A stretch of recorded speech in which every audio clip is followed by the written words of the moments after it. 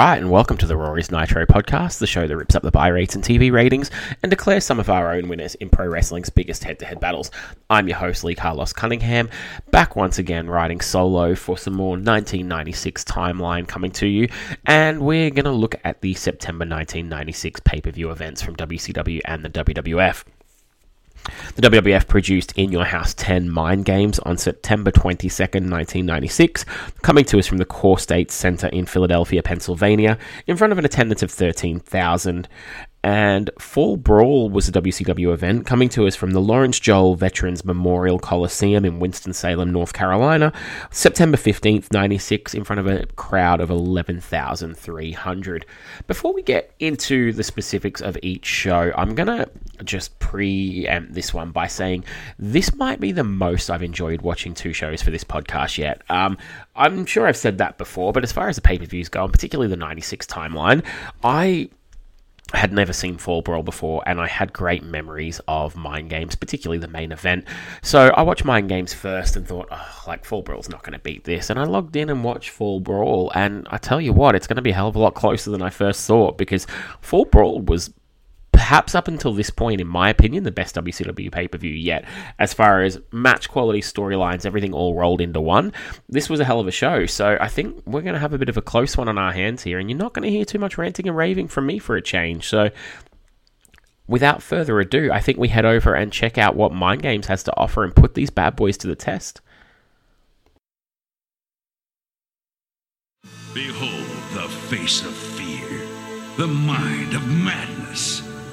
Behold the horror that may soon be champion. I am afraid of what I might do, but I no longer have control of my mind. Pray that this man can stop the insanity. Pray for him if he doesn't. Have a nice day. In the theater of the mind, the stage can be treacherous. These performers are enigmas. One is ethereal, the other bizarre. One wears the mask of deception. He exposes the hidden fears imprisoned within his opponent. Battered egos are his plaything. But this man fears no one. He is the shadow of death. With the stench of betrayal still hanging in the air, the mastermind of its origin may be within his grasp. Tonight, one will bow when the final curtain falls. If the eyes are the window to the soul, what horrors are locked in the basement of this man's tortured mind? Is his sanity trapped in a maze of madness, or is he a willing soldier in the realm of darkness? In the light, there is hope. A champion whose body is virile, whose will is unmatched. In his usual battlefield, he has achieved the highest of honors. But when war begins in the psyche and sanity struggles with lunacy, which will survive? Can the champion continue to live his dream, or will he awaken in this man's nightmare?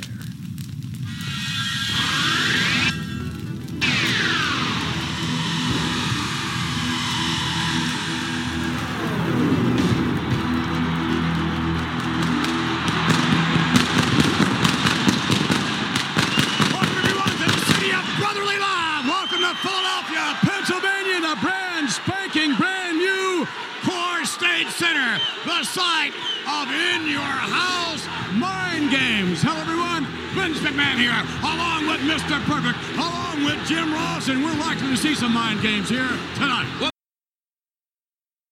Mind Games starts with that classic entrance that you've probably all heard before, that you would have just heard then as well, and a commentary team of Vince McMahon, Mr. Perfect, and JR. Commentary team we don't see too often, but Mr. Perfect was in and around the booth for a short period here before he jumps back to WCW later in the year.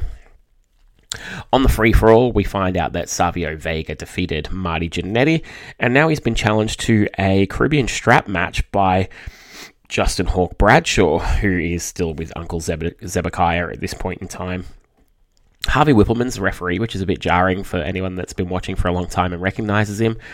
We get a promo from Savio with Kevin Kelly, and then Bradshaw jumps Savio early in the match. We see Tommy Dreamer and the Sandman sat front row. Paul Heyman's in between them. I didn't notice him at first glance, but I did notice him later on as the camera gets to him again.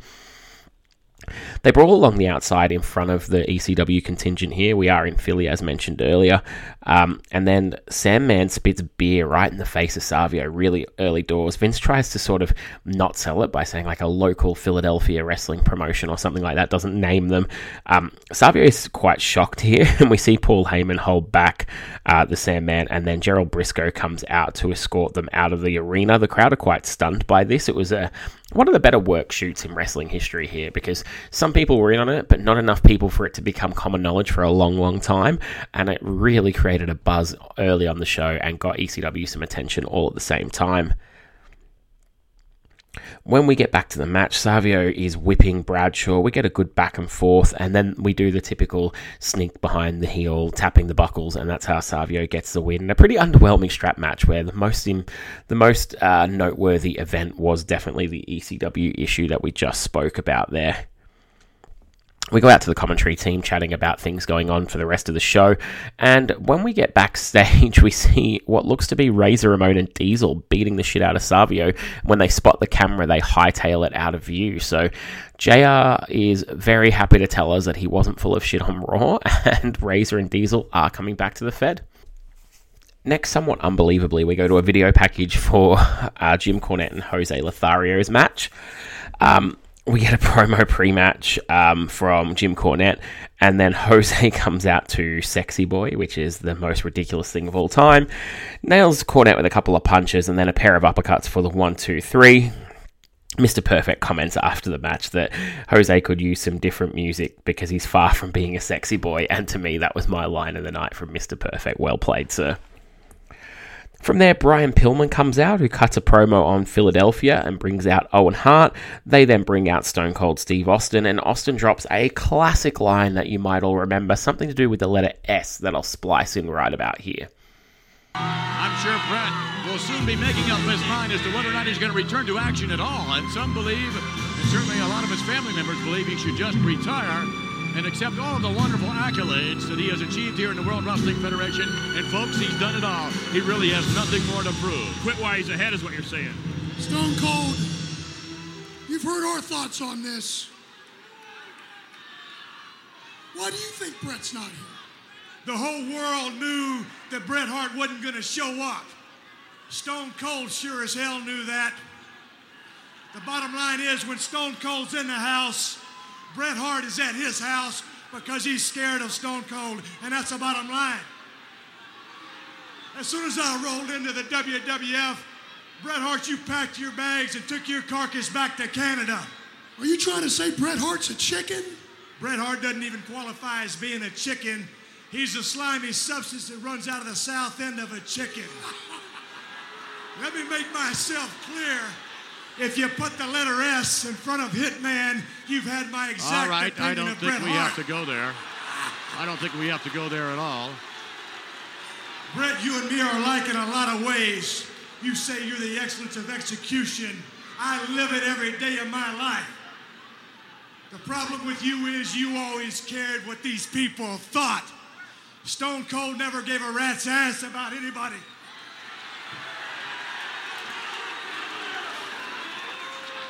Bret, if you ever do come back, and I hope you do, son, we're going to get in this same ring, and somebody's going to get their ass whipped, and Austin 316 says it's going to be your ass, and that's the bottom line, because Stone Cold said so.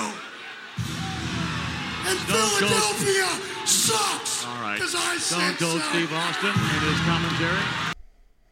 From there, we go to our next matchup, which is the British Bulldog and Owen Hart taking on the Smoking Guns. And in case you're wondering, yes, Owen Hart did walk back to the back to come out for the entrance, challenging for the Guns tag titles here. Jim Cornette is in the first aid room, and we see Clarence Mason give him a contract to sign while he's groggy. Owen Hart and the Bulldog have a poster of Sonny lowered from the ceiling, but they've graffitied a mustache and things on it, which is quite funny. Clarence Mason comes out to side with the heels. The Bulldog and Owen, both teams are heels here, obviously. Owen Hart with a hip toss and an arm drag and a crossbody for a 2. Vince McMahon argues against JR. JR saying that Owen Hart has the technical proficiency. And somehow this leads to JR putting Vince on blast about being put on trial for steroids. So that's our dick move of the week here from JR, bringing up Vince McMahon's steroid trial to win an argument. Real quick. I really believe that Owen Hart's the most technically sound athlete in this matchup. I think he's the quickest athlete as well. And that's what happens when you're a second-generation wrestler. Owen Hart could be the big difference in this contest. I would suggest it would be Davey Boy with those very same attributes. I see Davey Boy as the difference. Well, you also thought that my situation with Razor and Diesel was a ratings ploy, and it wasn't. I'd like to reserve comment on that if you don't mind. Well, don't you think everybody should have the benefit of the doubt? You got the benefit of the doubt when you were indicted. And over there now, wait a minute, from the other side. Owen Hart hits a chop block and then works over the knee of one of the Guns, locks in a Boston Crab. The Bulldog comes in and hits delayed vertical suplex and a leg drop for a 2. Bart is taking a ton of offense from Owen Hart and the Bulldog as they get the heat on him. Billy comes in, goes on offense, but then immediately tags back out, which is quite funny. JR mentions it as well, calling out the stupidity of it all. The Guns hit the Sidewinder, but Clarence Mason distracts the referee. Owen Hart's then able to come off the top rope onto Billy Gunn.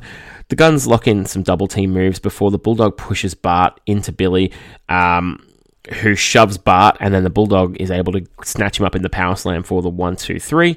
We've got some new tag team champions, and the petulance from Billy shoving Bart is enough for Sunny to lose her mind after the match, and she fires the Guns as clients. From there, we go backstage. Kevin Kelly is with Paul Bearer and Mankind in the bowels of the building. They cut a promo on Shawn Michaels, The Undertaker, and the WWF title. Okay promo, but not Mankind's best work. In and around this time, he certainly cuts a lot better ones than this one.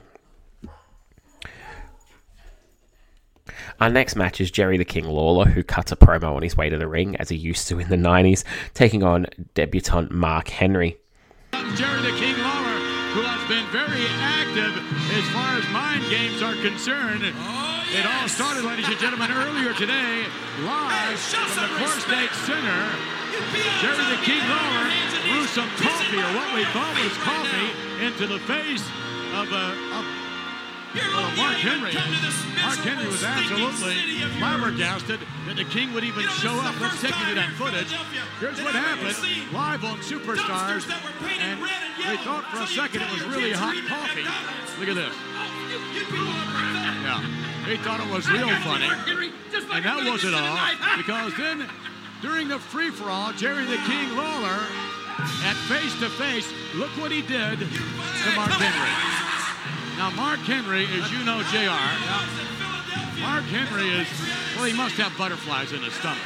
Got to be nervous, but he's got to also be a little bit embarrassed and humiliated by Jerry Lawler as well.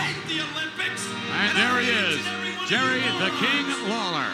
See, I think Lawler's the heavy favorite in this matchup. The only reason I watched any Olympics at all was to see if one synchronized swimmer drowns, if they all have to drown. That's the only reason I watched any. Lawler calls his shot before the match starts, saying he's going to put Mark Henry in a simple headlock, and then Mark Henry reverses it into a hammerlock, which pops me. Mark Henry gets a press slam. It's a very basic match with a lot of stalling, which might be because Mark Henry is new, but more than likely it's because Jerry Lawler's in the ring. Jerry Lawler brings an object, or we think an object, he feigns to do it anyway, out of his tights and punches Mark. Mark then gets an over-the-shoulder backbreaker on Lawler and submits him. Leif Cassidy runs out and he's sent packing. Marty Jannetty, same thing. And then Triple H comes out and he is press-slammed onto the other two as Mark Henry sends all the lower-tier heels packing.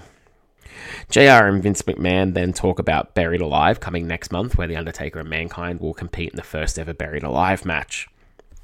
We then go to a final curtain match, which is The Undertaker versus Goldust. This is pin only, I believe. That's the stipulation for Final Curtain. I never quite got whether it was pin and submission or just pin, so bear with me on that one. We have a video package leading up to the feud. This has been one of them feuds that I remember well, but it just never did anything for me. I think 96 Goldust, the character was great, but the matches were god-awful, and his character meshing with The Undertaker's didn't do anything for me either, so this is two guys that I really like, but a feud that I don't have any time for at all, which is quite a strange one, really. Undertaker hits a lifting choke early and a leg drop for a 2. Goldust comes back with a neck breaker. Undertaker with a big boot, a suplex, and old school, but Marlena distracts. I don't know why, when there's no need to distract. This allows Goldust to use Goldust in the eyes of the Undertaker, but the point I'm making is he could have just thrown it straight in the eyes. He didn't need Marlena to distract the referee for this. We get a claw from Goldust, and then the Undertaker hits some rapid corner punches. A power slam from Goldust gets a 2. The Undertaker with his big jumping clothesline, and then a choke slam. Choke slams Goldust from the top rope, actually, which is quite cool, and then hits a tombstone for the 1, 2, 3, and mercifully, this feud is finally appearing to be over. As I said, it didn't really do anything for me, so happy that this one, we can move back to Undertaker and Mankind, and put Goldust in there with someone who, I don't know, will be able to fly around for him, or just something a little different. I don't know, I just never really took to this, so if you really love the Goldust Undertaker feud, apologies, it's not for me.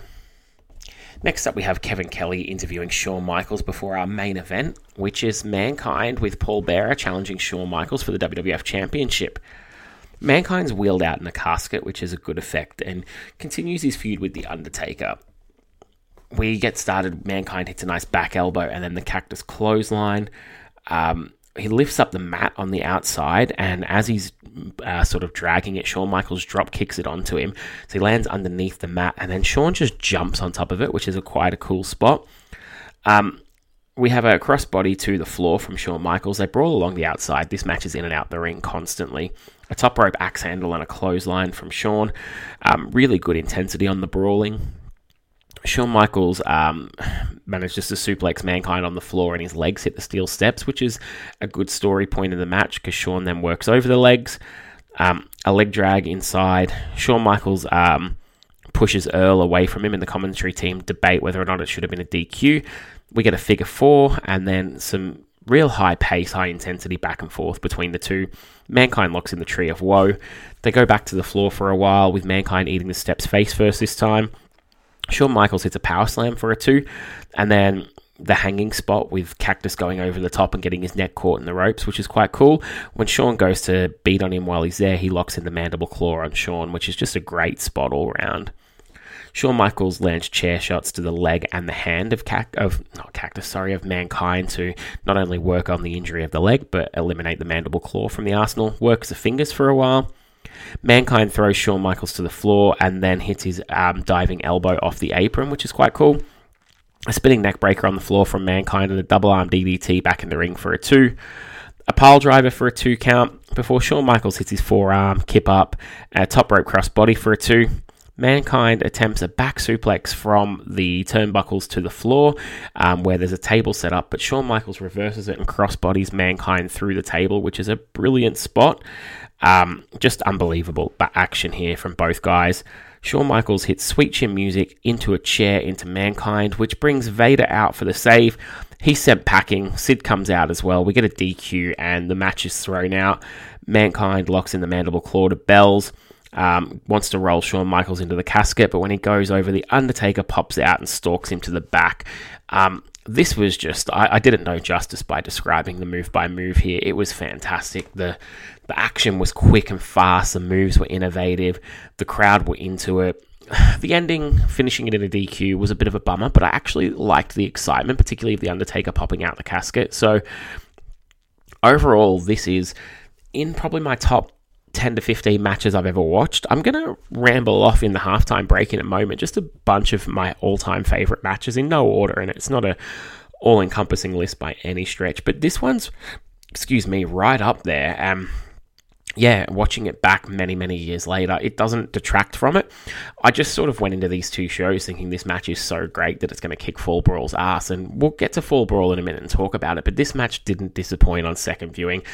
I don't know, Mick Foley talks about in his book the disappointment in the ending, but the ending didn't deter this match for me at all. I still love this, and if you've never seen it, this is one of those matches I strongly, strongly advise you go back and watch. If you've never seen this match, you're doing yourself a disservice to have not seen Mankind versus Shawn Michaels at In Your House Mind Games.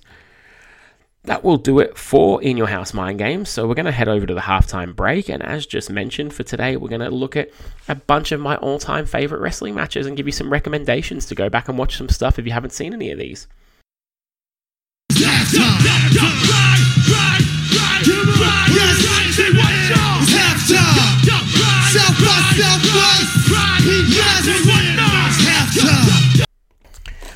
Alright, so for my list of matches that I think everybody should watch based on the recommendations of me and me alone, some of these will come as no surprise, but I'm sure a few of them might. Undertaker versus Shawn Michaels, the first ever Hell in a Cell. That is an incredible match, and I would definitely recommend you go out there and watch it. Rockers versus the Orient Express at Royal Rumble 1991, and the Rockers versus the Barbarian and Haku at WrestleMania 7. Both these matches open the pay-per-view, 2 back-to-back pay-per-views for the Rockers, and both just really classic tag team wrestling. I love both these matches. I struggle to split them. I'd say the Orient Express one is probably slightly better, but the WrestleMania 7 one for some reason sticks in my brain more, so both of those well worth a watch. Undertaker versus Mankind, Hell in a Cell, King of the Ring 98. I'm sure you've all seen this one already, but if you haven't, give it a watch. The obvious spectacle, but I also really enjoyed the match itself as well. Kurt Angle versus Chris Benoit from WrestleMania 17, I think it was. But basically any match these guys had was brilliant. Sorry, I tell a lie. I quickly paused and went to Google, and it was the Royal Rumble 2003 match I was actually thinking of. I wrote some of these down without putting what event they were from the other day, and regretted that immediately just said, so my apologies.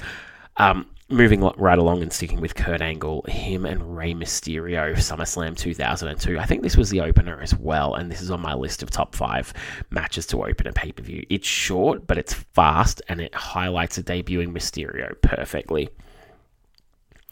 Eddie Guerrero versus Brock Lesnar from No Way Out. 2004, I want to say. Could be 03, but I think it's 04. Well worth a watch.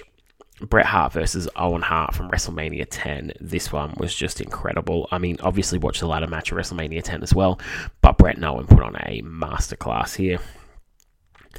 Undertaker versus Jeff Hardy from Monday Night Raw, the ladder match. I reviewed this on the podcast in the last 3 or 4 episodes, and definitely recommend everyone go out and watch it. It's not as long as I remember it, having watched it again recently, but still a great emotional roller coaster and definitely elevates Jeff Hardy. Shawn Michaels versus Triple H, also from SummerSlam 2002. Shawn Michaels' first match in 4 years, and just a great story, street fight. Allowed them to take a few shortcuts and, cover for Shawn in case he wasn't ready to go, but he was definitely ready to go. Well worth a watch. Third match from that same pay-per-view, Rock vs. Brock. Really enjoyed that main event. The video packages with the training montages leading up were also really good. Undertaker versus Kurt Angle from No Way Out. I want to say 04, 05. I'm not going to pause and check the events on all of these. If you type into Google Undertaker versus Kurt Angle, No Way Out, you will find it. But this was a beast of a match. Ultimate Warrior versus Macho Man, WrestleMania 7. So the second match from that card. This was a career-ending match after a bitter rivalry. And Macho had cost the Warrior the title at the previous pay-per-view, the Royal Rumble. This one is, again, well worth a watch. Now, all the matches you hear here are coming from WWE pay-per-views or Raw for one of them, I think. And that's because that's what I grew up watching. So there's a ton of matches that would rank on this list, but they don't have the nostalgia factor for me, having watched them later in life and not in real time. So for anyone sort of claiming bias, I've always said on this show that I'm definitely fed bias, or WWE in this day and age, because this is what I grew up on. There's some really great ECW and WCW matches I've seen over the years, but none of them stick in my mind. I just wrote this list without any internet, just pen and paper. What do I love that I remember? And this is what came out. So definitely not saying this is the greatest matches of all time, but this is what I grew up on, have that nostalgia, and they were really good matches. So if you're looking for something to watch, a random match here and there, check out my list. Give me yours. If you've got some from other companies, I'll definitely be willing to check some out as well. Anyway, that will do it for halftime. We're going to head over and check out Fall Brawl and the War Games. You want a war? You're going to get one. We are taking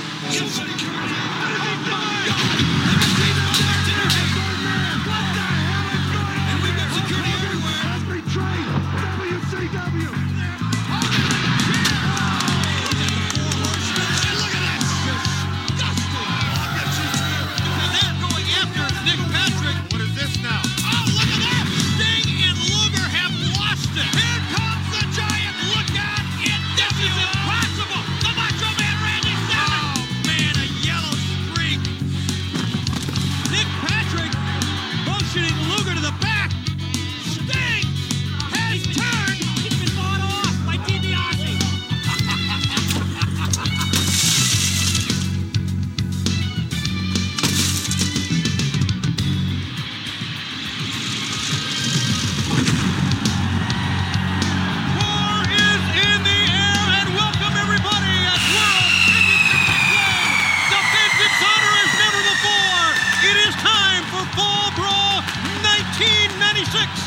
we come to you live from the Lawrence Joel Coliseum in Winston-Salem, North Carolina for WCW against the NWO, the hottest ticket in the Triad area. Not a seat to be found. It's so good to have you with us.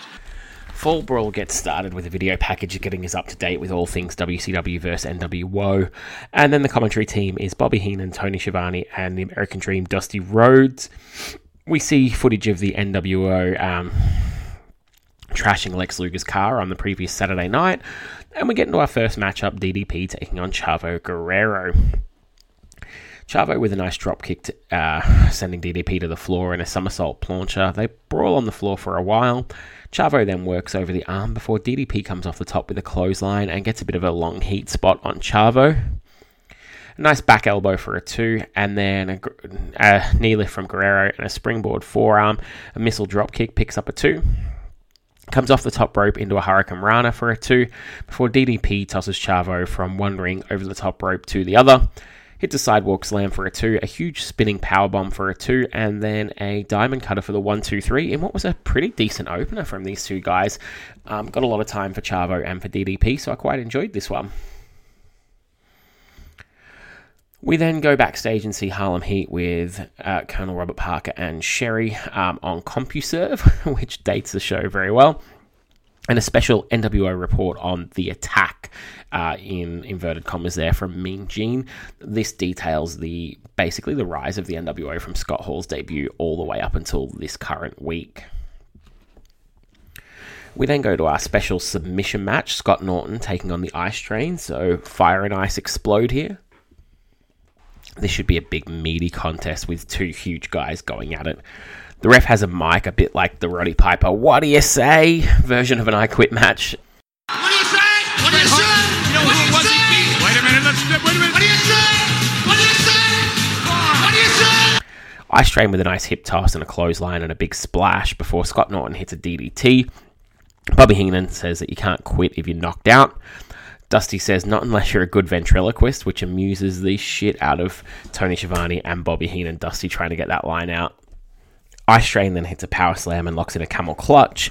WCW, it's at this point that I notice that the crowd looks bigger at Fall Brawl than it does at Mind Games, despite the fact that the Mind Games crowd is a couple of thousand bigger. So some good production, shout out to WCW there, which doesn't happen all that often. Ice Train with a snap suplex and an armbar. He works over the arm. Scott Norton with an armbar. Scott Norton works over Ice Train's arm for a while. Hits a neck breaker. Ice Train locks in a Fujiwara armbar. Scott Norton hits a power bomb, and then locks in a Boston Crab before switching back to an armbar. Teddy Long gets up on the apron with the towel ready to throw it in, but Scott Norton grabs him, and this allows Ice Train to lock in a full Nelson and put Scott Norton to the mat with the full Nelson and get the submission victory. Didn't see that one coming. I thought Scott Norton would run over the Ice Train there. Overall, though, not a bad match, all things considered. These two guys, it was probably a little nonsensical when they had like a deep Boston Crab locked in and they let go to a different submission, but other than that, it was actually a really good bout. Next up, it's the Mexican Heavyweight Championship, so generic. Conan defending against Hoovy. Mike Tenay, of course, joins the commentary team for cruiserweight matches, or matches with foreigners in as well. And Conan's out in his K-Dog attire. He does not fit the Dungeon of Doom at all, and he comes out with Jimmy Hart. This look is a definite improvement for him, and the character is a huge improvement, but it just doesn't mesh with the Dungeon of Doom. When he gets into the NWO, it will make all the difference. Conan hits a lovely flip-out German suplex on Hoovy, who goes face first down. It's a really great start. A flapjack from the floor to from the outside to the floor is huge as well. Some really good spots there early. Hoovy comes from one ring to the other with a triple jump, like spring off 1 rope, 2 rope, 3 rope over to Conan. But Conan's just stood in the other ring. He's not taken a single offensive move from Hoovy yet. So why didn't he just move or just not stand there?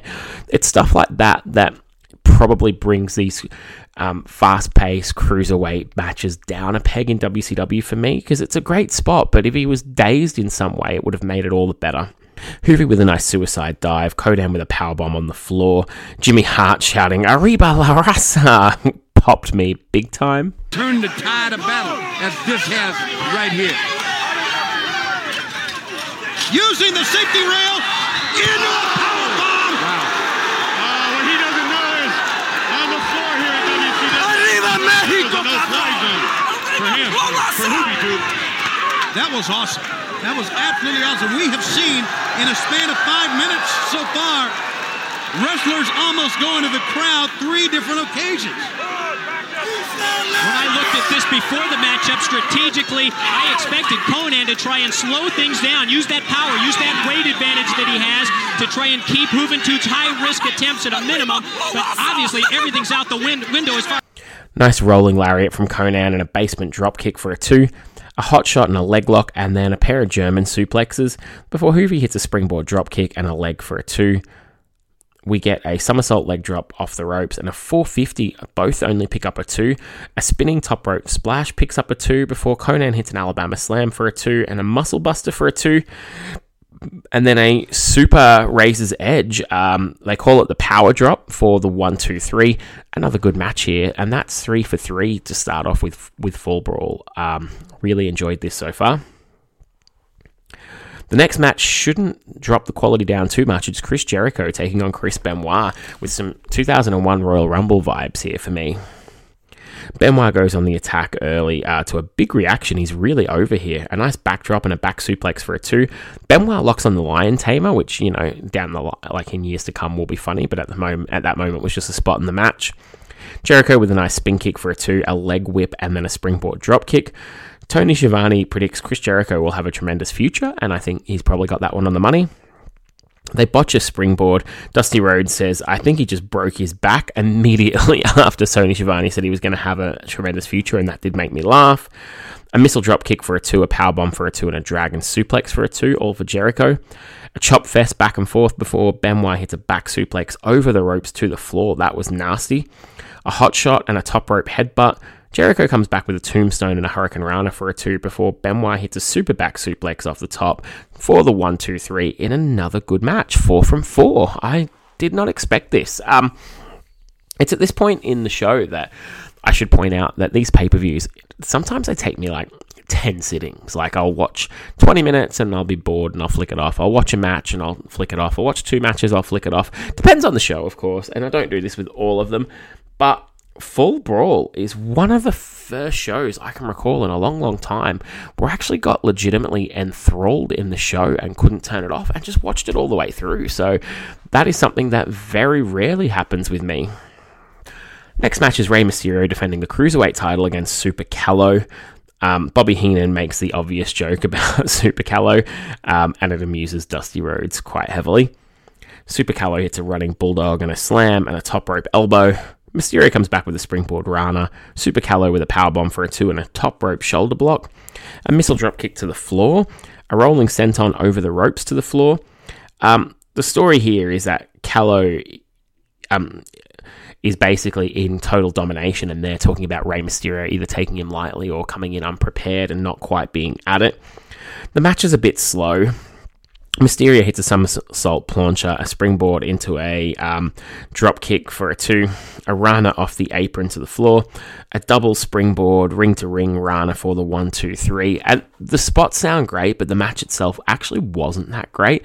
Super Callow, I guess, is not remembered as one of the top cruiserweights for a reason. Can pull off the good moves, but it doesn't go quickly and doesn't transition well. I've long said that the cruisers don't really sell or it's non-existent, but you know, one move and then a break and one move and a break is definitely not the action we've become accustomed to. I think there is a happy medium in there, and this just wasn't it for me. This is one of the more disappointing Rey Mysterio matches I've watched so far. Next up, we go to the Nasty Boys challenging Harlem Heat for their tag team titles. Jerry Sags hits a clothesline for a 2, and it's early on here. The Nasty Boys are so over with the crowd. They are going nuts for them. Stevie Ray with a spin kick, a nice back and forth, and Sherry's just being a pest and intercepting whenever she can. A 4-man brawl. It's very basic, but the crowd response is better than all the quicker matches early, so go figure. Sags hits a facebuster and a roll-up for a 2. A pile driver for a 2. Booker T comes in and hits a scissor kick. Sherry with about the 15th interference spot of the match. We get a long double team on Sags before he makes a hot tag to Knobs, who cleans house, and that'll never not be funny after OSW on, I think, Royal Rumble 93, if you don't get the reference. A schmoz with the Colonel and Sherry getting involved. And this allows Sherry to get the cane that the Colonel was carrying, nail Brian Knobbs over the head, breaks it over his head actually, and Harlem Heat pick up the 1-2-3 in a hot, but it probably lacked much flow, this match. Just a little too much outside interference, a little too many breakups, but overall the crowd were really into it and both teams were super over, so it was still quite enjoyable, this one. From there we go to a WCW merch ad with Ric Flair trying to sell us a t-shirt, which is quite funny. And then Mike Tenay with the Macho Man. He's thinking as he cuts a promo on the Giant and Hulk Hogan, which I'll splice in right about now. Isn't it ironic that the man who has been fined and suspended more than any other wrestler in World Championship Wrestling all of a sudden becomes the savior this evening at Fall Brawl? WCW looks to the Macho Man, Randy Savage. Now, you've blamed the Giant for dropping the ball in the past, and your opportunity is next. It's your chance to shift that balance of power away from the New World Order. Stop the music! We gotta take the universe and turn it upside down. Let it happen. Isn't it ironic? Yeah, you're right. Couldn't be more right. That I, the evil necessity of the WCW, comes to the plate and guaranteed I'm gonna hit a grand slam against the Giant. Oh yeah! Been thinking. And the only thing that I can think of is to whoop the Giant and bring it all the way to Halloween Havoc and then take you, Hollywood Hulk Hogan, and do what I do best. Rip your black heart out of your chest. Randy Savage, one thing you have to remember. You cannot overlook the Giant. You can't be looking ahead to Halloween Havoc, even though that's your shot at Hulk Hogan in the World's Heavyweight Championship. You might be right about that. You know what? You are right about that. In this moment in time, I'm going to walk down that aisle. And I'm thinking that I'm going to take the Giant and cut him in half. And he may be only 44 feet tall when I'm done with him. But, brother, it's going to be a message to the NWO that the Macho Man and the WCW will not be denied. Here I come. Ooh, yeah! From there, we go to Macho Man versus a Giant. Macho hands out some Slim Jims on his entrance, which is quite funny. The Giant comes out, and at first he comes out to the Dungeon of Doom music, and halfway down the aisle, I think they realise and they swap it to the NWO music. So here I am giving WCW a production shout-out earlier, and then they do that, which is quite funny. Macho Man jumps him, they brawl on the floor. Giant press slams Macho from the floor over the top back into the ring. Hits some nice corner strikes and a clothesline, a backbreaker and a bear hug. Macho Man slams a Giant, hits a top rope elbow, and right on cue, Hulk Hogan comes out. Macho stupidly chases him up the aisle with the commentary team telling us it's a trap, and sure enough, Kevin Nash and Scott Hall come from behind the curtain and beat the shit out of Macho with a chair. Nick Patrick's in the ring with Giant, pretending not to see any of this, so it allows the NWO to roll Macho back into the ring and Giant to pin him for the 1-2-3.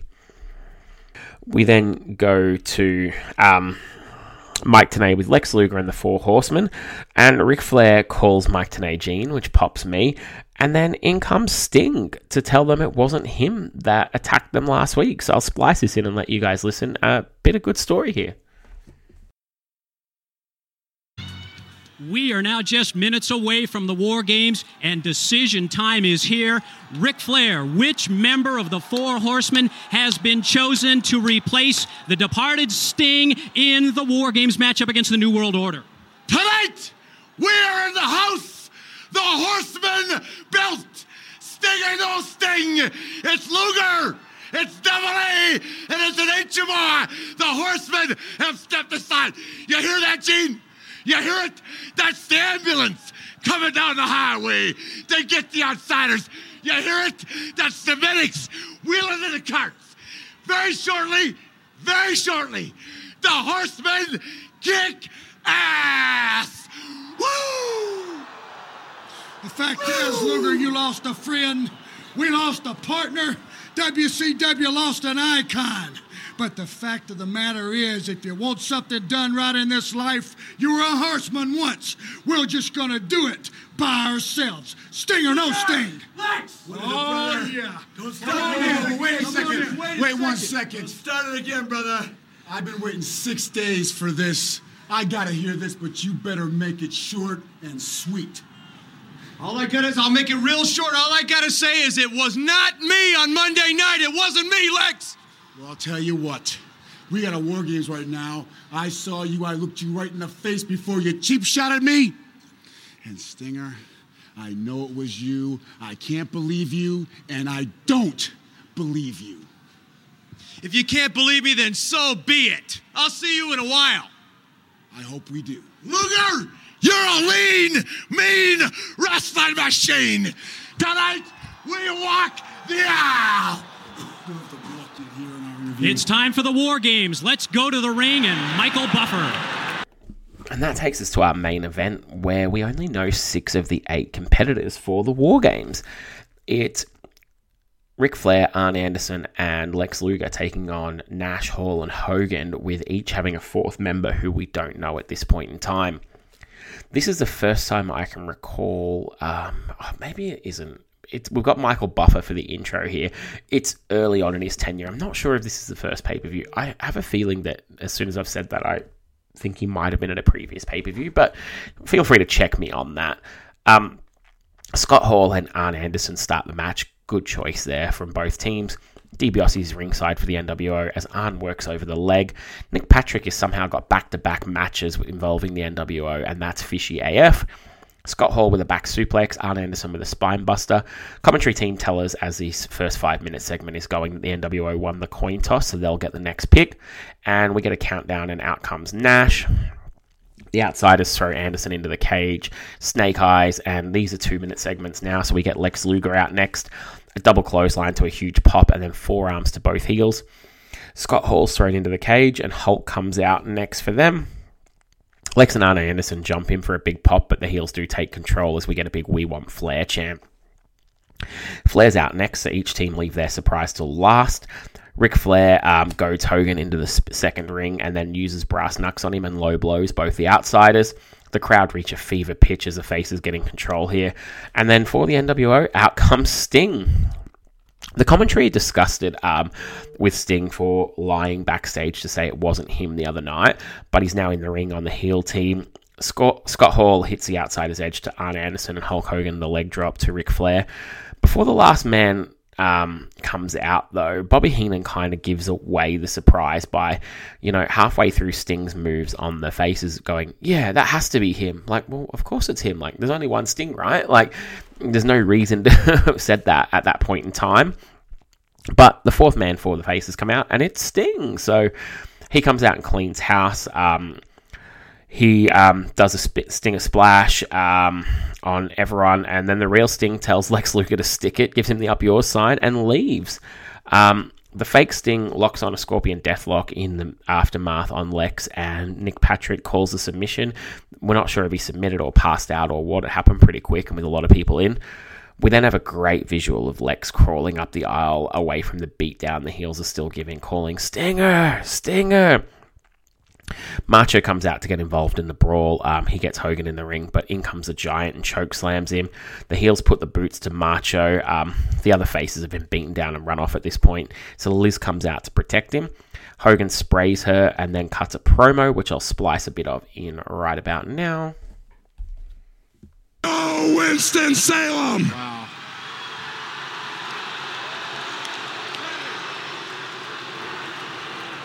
You know something? These 2 losers, these 2 lowlifes, they made a sacred oath. And they said that they would be together until death do us part. Well, courtesy of the NWO, in Hollywood Hogan, we're gonna make that happen. 2 pieces of trash. Eventually they spray Macho. It's a long post-match segment here. It's a little unusual, actually. The commentary team try to sign off, but the NWO then walk them away, a bit like they normally finish Nitro, and they say they want all their demands met now. As we go to credits, and Full Brawl is a wrap. So this is going to be a tough one for me for both shows to try and rank them here, but I don't shy away from tough ranking decisions, so we're going to have to go and do this. first of all, we're going to go with storyline advancement. This is an easy one for me, and it's going to go to Fall Brawl. The NWO story is in full swing, but also a lot of the other matches, like the Guerrero versus DDP feud, carried on. The Horsemen and what's going on with them. The fake Sting, real Sting is really the story, like the diamond in the rough here, and it will lead to bigger and better things. So WCW definitely takes the win there. For crowd, I'm also going to go into Fall Brawl.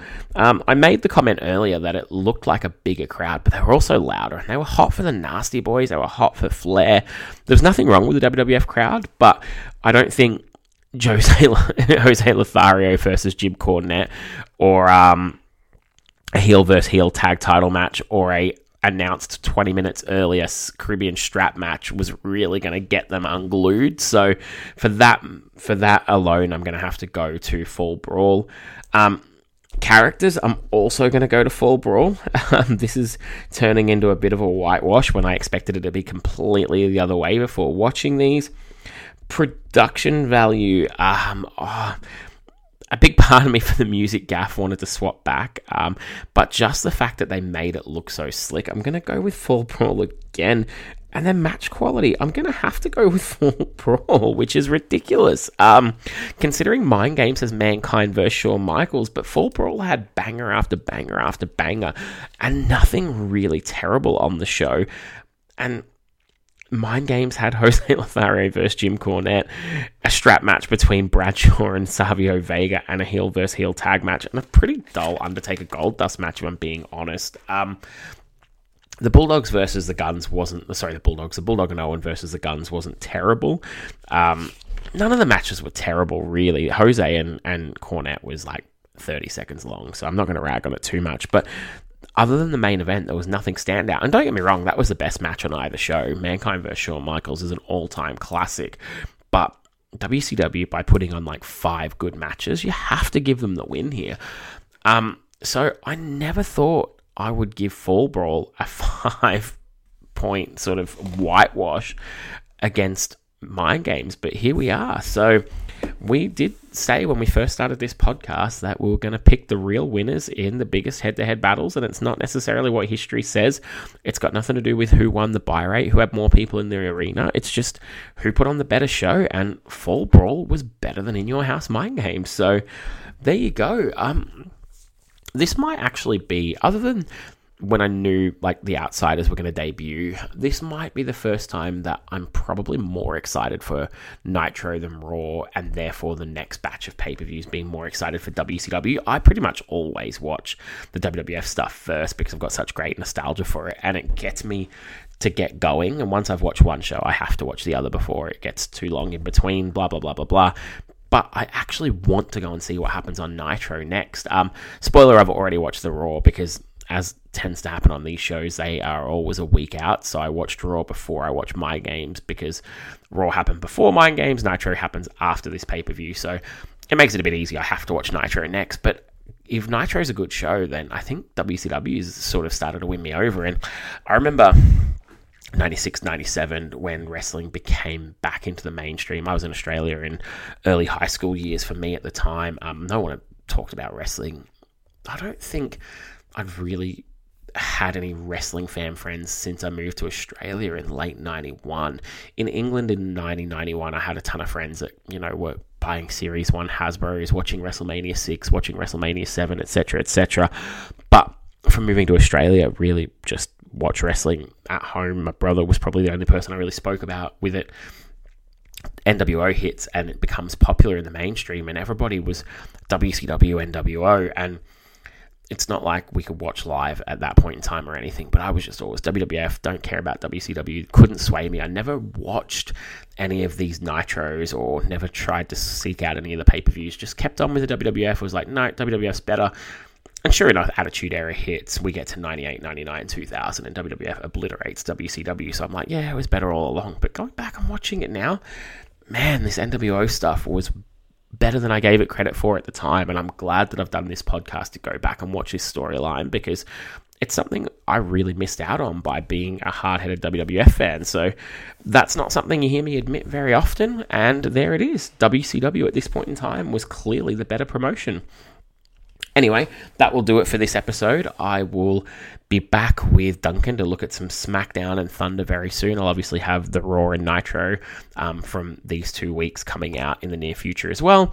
If anyone's got any other suggestions for shows or halftime topics, please, as always, get in touch on Twitter or hit me up in any way you see fit. Thanks all for listening, and I will chat to you all again very soon.